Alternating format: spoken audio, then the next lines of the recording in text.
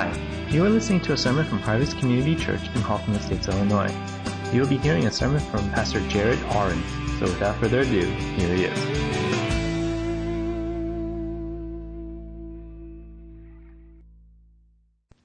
Well, if you're new to Harvest, my name is Jared. Been on staff almost 4 years now. It's hard to believe time flies when you're having fun. This morning, I'm going to begin a 2-week series on reaching out to those who are far from God. And I'm really excited for what God's going to do. And even Andrea's prayer for God to awaken us to the reality that there's many people who are far from Him. I don't know if you guys remember a movie called Click. It came out about 10 years ago, starring Adam Sandler. He played this character called Michael Newman. And Michael's a hard-working family man who's desperately trying to get a promotion at work. With all the demands at work, he's having less time with his wife and his kids, and he's wishing there's a way he could control and manage his life. And his wish comes true when he meets this crazy salesman with the ultimate remote. And this remote allows him to pause, to rewind, and to fast forward through his life. What would it look like to have a remote control like that? To be able to rewind our lives and go back to those significant moments. I was even thinking of an exercise of creating like the top 10 moments of your life. Like what moments would you go back to? A top 10 list. Or what if we could fast forward through our lives and see how our future would play out? I think that would be very significant for us. I think it would reveal what is most important and valuable. I know some of us are younger and we don't think about a question like this, but at the end of our lives, when we look back, how will we evaluate how we lived?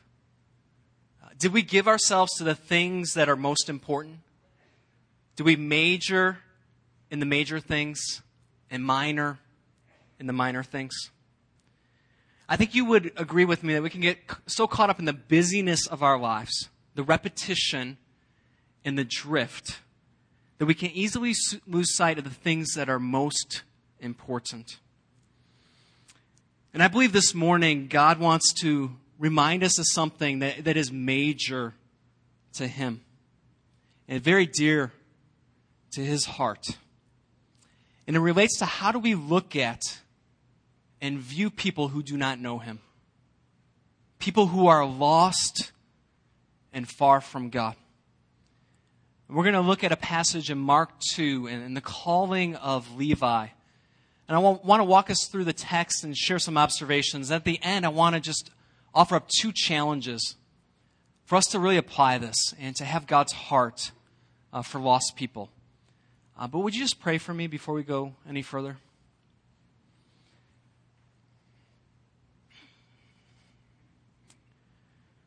God, I feel the tremendous weight of this message. And it's not a burden, God, but a joy. And I pray this morning, God, that you would awaken us anew to your heart for all people.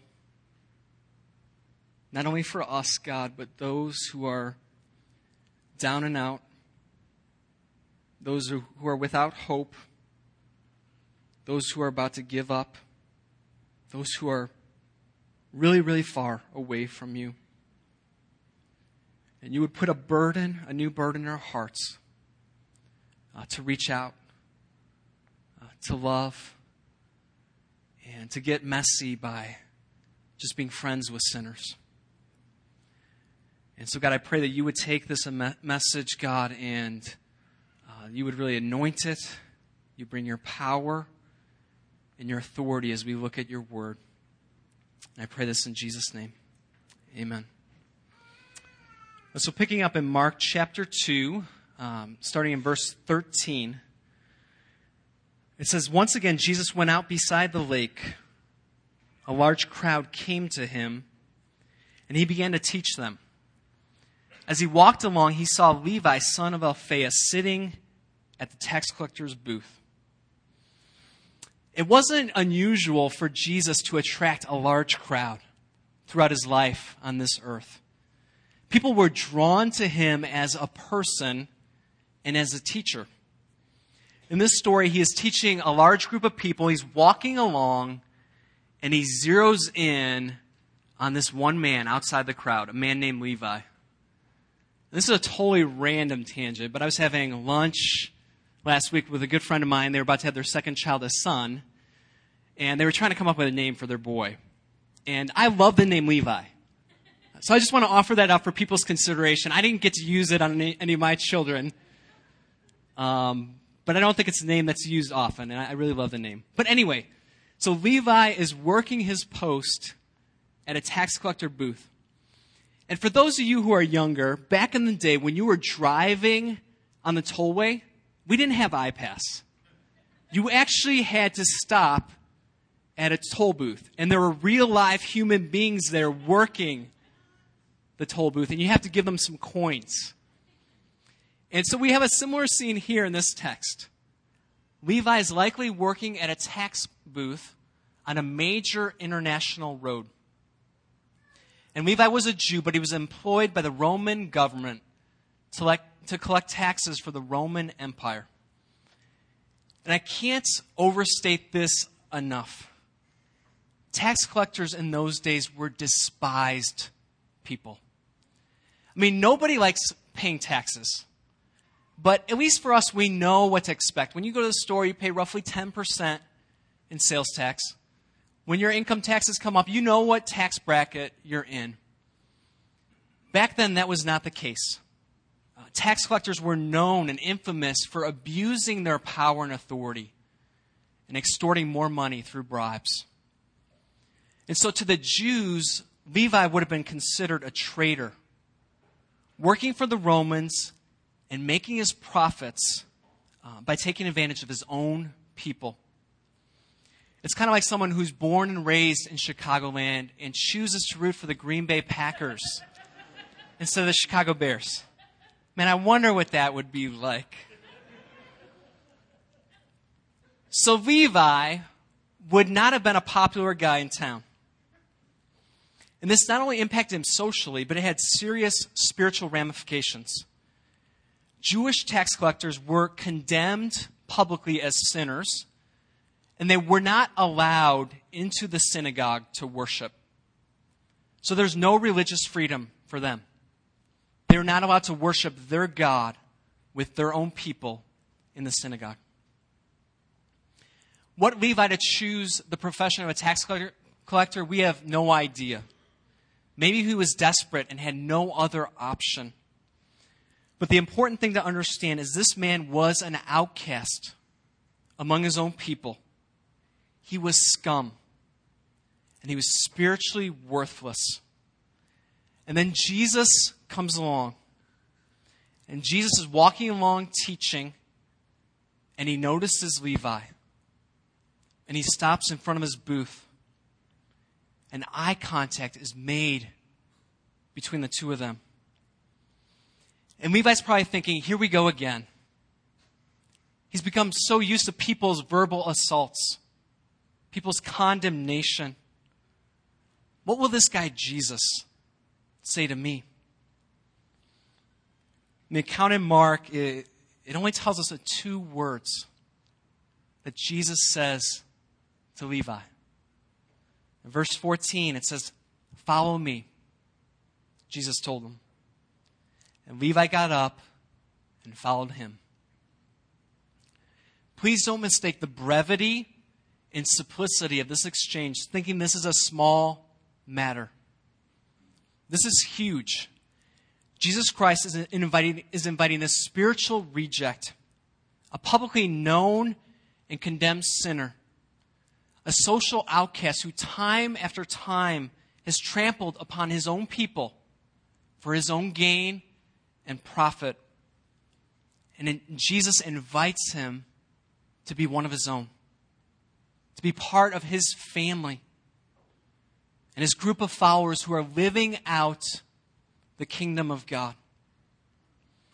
Jesus looks beyond the exterior of Levi and he sees a man on the inside who needs help, who needs rescue, who needs love. And this was probably the first time in a long time that Levi was treated as a human being. And for Levi, his response isn't without consequences. Once Levi decides to follow Jesus, he will not be able to go back. He has broken his contract with the Romans, and his tax collecting days are done forever. In comparison, other disciples like Peter and Andrew, who are fishermen, they could go back to fishing. And that's exactly what they did when Jesus was crucified. For Levi, there is no turning back for him. And verse 15 picks up the next phase of the story. While Jesus was having dinner at Levi's house, many tax collectors and sinners were eating with him and his disciples.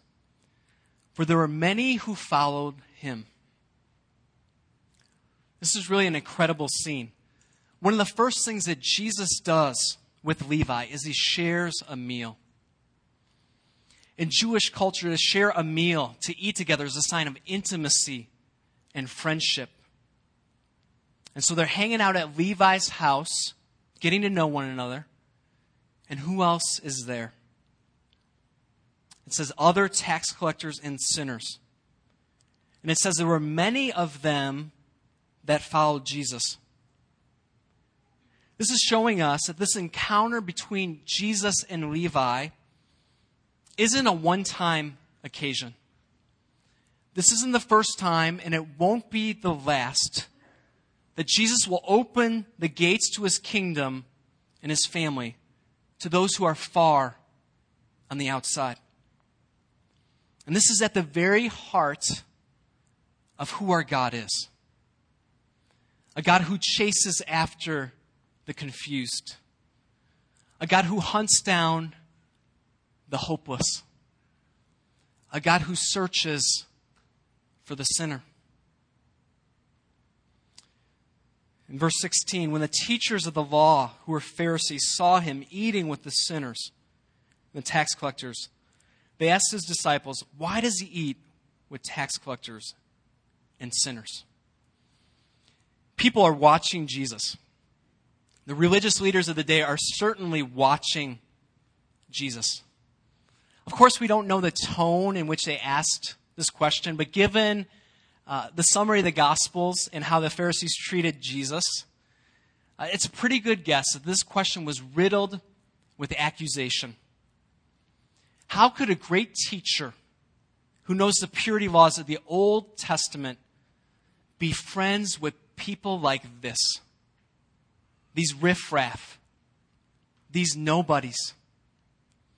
In the Pharisees' minds, these people had no business being near anything to do with the things of God. Verse 17, on hearing this, Jesus said to them, "It's not the healthy who need a doctor, but the sick. I've not come to call the righteous, but sinners." Jesus' response speaks about the nature of his mission. He's on a rescue mission, coming for the hurting, coming for the sin sick, coming for the desperate. In some ways, Jesus is saying, of course I'm hanging around with tax collectors and sinners. Who else would I be around? These are the very people that need to know about the grace and love and acceptance of God, and that a new life can be found in me. Some of you are here this morning, and in many ways you can relate to Levi. Your life has not turned out how you planned. You are filled with regret or brokenness or darkness. Maybe you feel like a spiritual reject. You feel like you don't measure up. And that time and time again, you have failed your God. And you might even be thinking that God must be so tired of me. if you don't hear anything else this morning, I want you to hear this. I want you to hear how great the rescuing love of Jesus Christ truly is. He is not tired of you. He is not done with you. Nothing could be further from the truth. He longs to bring you back to himself, where you can find unbelievable love and never-ending hope. But only Jesus Christ can take a shattered life and put it back together again. Only Jesus Christ can make the sick healthy. So if you're in this place this morning, I just want to encourage you, do not give up. Hold on to Christ's love for you. It is real. It is true. Let him be the one to rescue you and put your life back together. Others of us have been around God a long, long time. We've grown up in the church, grown up in religious families. We've been to so many church activities and programs and Bible studies. And we can easily forget how sick and how unhealthy we were before we encountered Jesus Christ. And I'm concerned for us that we don't fall into the same trap that the Pharisees did and think that it's by our own merits or our religious efforts that we are made healthy. Let us not forget it's by the redeeming grace of Jesus Christ that we have been made right and we have been made whole. And every day, every single day, we still need the outpouring of his grace in our lives. Jesus came to call sinners to find health and wholeness in himself. He didn't stand aloof or judgmental towards the lost. He went after them in love.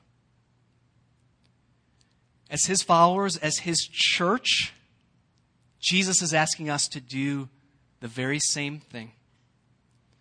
To move outside what is comfortable and safe and to get a little messy as we reach out to those who are lost and far from God. And I want to give us two challenges this morning for us to live out God's heart for lost people. And the first one is to reach out to the lost. We need to move outside the crowd mentality towards individuals. Got to move outside the crowd towards individuals.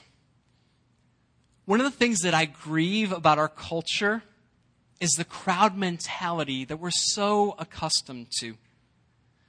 We're so used to being in crowds that it's okay for people to ignore one another, to not converse, to not connect.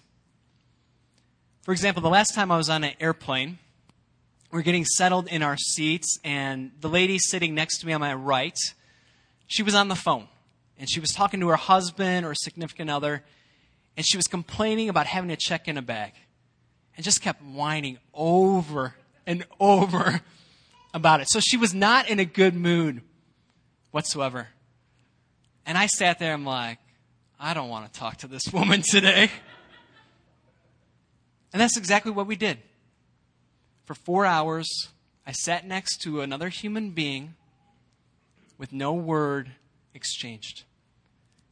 And obviously, I don't share that because I'm proud of it at all. But the fact that that happened for 4 hours, we didn't say a word to one another, is completely normal. It's completely okay in our culture. And it doesn't sit well with me. I don't think it sits well with God. I believe God is calling us to a greater engagement with individuals. We have to move out of the crowd mentality. And this is exactly what Jesus does here. He's teaching a large crowd. And he stops. And he notices Levi and creates this life-altering moment for his new friend. I think one of the questions for us is when we step out of the crowds, and when we see individuals, what will we see? Will we see all their junk? Will we see all the ways that they don't measure up? Will we see all their faults? Or will we see them as a person made in the image of God? A person that Jesus Christ loves, and that Jesus Christ died for. A quote by Pastor Eugene Peterson has really marked me. I just read it recently, and it speaks about just our encounters with individuals. And he says this: "What I see before me is not what I see before me, but what Christ has said and done. Far more relevant than what I feel or think, or what this other person feels or thinks, is what Christ has said and done." This is a person for whom Christ died. A person he loves. An awesome fact. This is a person preserved alive until this very moment in the world of hurtling automobiles, ravaging diseases, and psychotic menaces. Am I prepared to admire? Am I prepared to respect? Am I prepared to be in reverence? Every meeting with another person is a privilege. I believe this is at the very heart of how God wants us to see those who are lost and far from Him. To see every encounter with a human being as a gift. And to have a sense of wonder and anticipation. What will God do in this moment, in this interaction? I really believe with all my heart, if you take the time to think and to pray about this, and realize that Jesus is calling you to those who are sick and those who are on the outside, He's going to put certain people on your heart to pray for, to love, and to reach out to.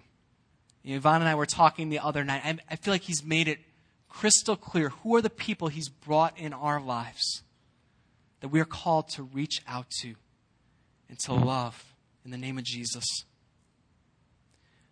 Will you follow Jesus out of the crowd and toward the individual? Will you take time to ask God, who are the individual lives, the individual people you put in my life who are on the outside and who need to hear about a new and great life available in Jesus Christ?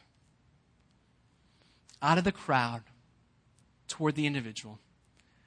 The second challenge for us is out of the Christian huddle and toward the lost. Out of the Christian huddle and toward the lost. I mean, Jesus broke through the established religious customs of the day to reach out to Levi. I mean, the Pharisees, they looked down on sinners in judgment. Jesus looked for sinners in love. I just want to repeat that. I think this is very important. The Pharisees looked down on sinners in judgment. Jesus looked for them in love. See, I believe we can fall in the same trap as the Pharisees did back then. The ways of religion can easily foster a heart and attitude of judgment towards those who are lost. The way of Jesus, though, is a heart that's open wide to those on the outside? Are we growing to become more like Jesus Christ or more like the Pharisees? Are we moving away from people on the outside, or are we moving towards them with the compassion and hope that the gospel offers? When I was a senior at U of I lived in the dorms all 4 years. My senior year, my brother was an incoming freshman, and he actually ended up in the same dorm as me. Not just the same dorm, actually the same floor, and literally almost right across the hall, like one room over from me. And I love my brother, and I believe he loves me, but that was a lot closer than either of us wanted. My brother was a part of our church, but in the second semester of his freshman year, he told me he was going to be rushing and joining a fraternity. And I was scratching my head a little bit, a little concerned about him. How would this affect him? Is he strong enough to deal with life in the frat house? And there were a few other guys in our church that were in this fraternity, so he was telling me they want to really reach out in their frat house and reach the guys for Christ. And everybody says that, but I was really just questioning and just wondering what's going to happen to my brother. But over the years, God proved them right, and to be faithful, he did amazing things in the SIG apps at U of I. And so these band of followers of Jesus, they would meet for Bible study every week just to encourage each other. And then they would do spiritual discussions that were open to anybody in the frat house. And they get a dozen guys coming out, these fraternity guys, just interested in spiritual things. And over time, guys gave their lives to Christ, and they got to disciple them. It was just a beautiful thing to hear the stories of what God was doing. But my brother and these other guys, they had to move outside the huddle to be near people who were far from God. And Jesus himself, in Luke 7:34, this is an incredible accusation against him. He's labeled as a friend of sinners. The verse says, the Son of Man came eating and drinking. And you say, here is a glutton and a drunkard, a friend of tax collectors and sinners. If we really want to follow Jesus and to be like him, we will need to learn to be friends of sinners. And I think this is challenging for us, me and the other two pastors here. Especially because we live our lives in the church world. And it's a challenge for us to be in those places where people are lost and far from God. But I want to remind my fellow pastors and myself is that we don't need to go far away to do this. Don't need to go to China or India or Tuba City. They are all around us. We need to ask God to grow our hearts for them. And give us the courage to move towards them and not away. In the rhythm of our lives, in our workplaces, our neighborhoods, our schools, PTA meetings, old friends from college, kids' sports teams, there are lost people there. And they are desperate to hear about the love of God. They might not show it, and they might not know it, but they are desperate to hear about the love of God and what the gospel truly means. That it's hope and rescue for the sinner, and a new life in Jesus that's far greater than anything the world can offer. Will we step out of the safety of our Christian huddles to move towards those who are desperate to encounter Jesus Christ? My hope and prayer for us is that as we follow and live for Jesus, we would be accused as being friends of sinners. That people will be surprised by some of the people that we are reaching out to and loving. That we would break through the many barriers that separate us from those who are far from God And that we'd be so patient, so gracious to those who are steeped in the ways of this world. And we would do this because the love of God that has rescued us is so powerfully at work in us that we can't help ourselves. That we are so amazed by His grace that we can't stop ourselves from telling others about it. I mean, there will be challenges for us. It's not going to be clean. It's not going to be easy. When we move towards the lost, there are going to be things in their lives that we don't agree with, that we're going to have a hard time handling. And we're just going to have to ask God for grace and His power to speak into those things. Recently, our son Josh was part of Awana, and he was given an assignment to share John 3:16 with someone who doesn't know God. I thought it was a very bold assignment. I thought it was awesome and a good challenge for Joshua. And so we were talking about it, and he went to school a few days and asked kids, like, do you know God? And they all said yes. He came home and like, Dad, everybody knows God at school. And we started talking about kids at school that might not have as many friends or who might be lonely. And it became very clear there was this one boy who sits next to him that God was calling Joshua to reach out to. And so we were talking about this one boy. But Joshua quickly pointed out, but Dad, he picks his nose. I guess that's a major hurdle for my son in reaching lost people. So we talked through that and processed that together. But it was just a good reminder for me. Jesus loves the nose pickers.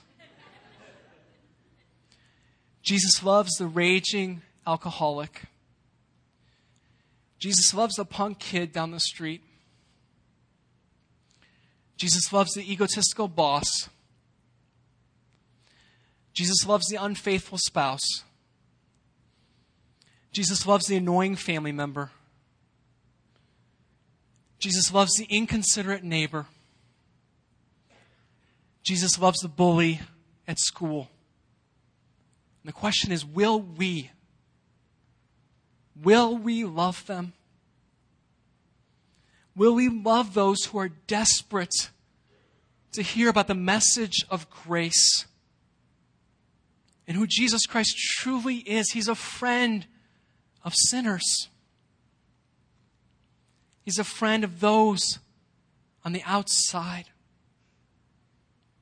But church, we gotta move out of the crowd and see the individuals in our lives. We got to move out of the huddle. Yes, we need fellowship and strengthening from other believers. We have to get out there in the world and show people the beauty of the gospel. And my prayer for us is that if we could fast forward our lives to the end right now, that we'd be able to look back and realize that we majored on this major thing. That we not only understood God's heart for the lost and those who are far from Him, but that we gave our lives to reach them. That we didn't stand aloof or judgmental, but that we were reminded day in and day out of the grace that we have received from Jesus Christ. And that we would be lavish in sharing that grace with others. That we would become friends of sinners. And we get to say, I watched God turn people's lives upside down with the same radical grace that changed my life forever. I just want to go to prayer now because only God can give us this heart for the lost. Only He can break into maybe the callous places that we've built up. And I'll confess, like, it's so easy for me to be a Pharisee. It's been one of the struggles of my life, is forgetting how great the grace of God truly is. And so I want to just invite you to take a few moments to just pray that God would give you a renewed heart to be able to see people how He sees them. I mean, in all honesty, Levi, on paper, had no business being a part of Jesus' followers, to the Pharisees. But Jesus obviously saw past all of that. And He gave hope and a new life to Levi. And He demonstrated His grace to that whole crowd. That this tax collector, yeah, he's lived a messed up life, but his life is new today. I have a whole new plan for him. So just take a moment and pray and ask God to give you a heart for sinners. And that you would live out that heart and over time become friends with them and show them the radical grace and love of Jesus.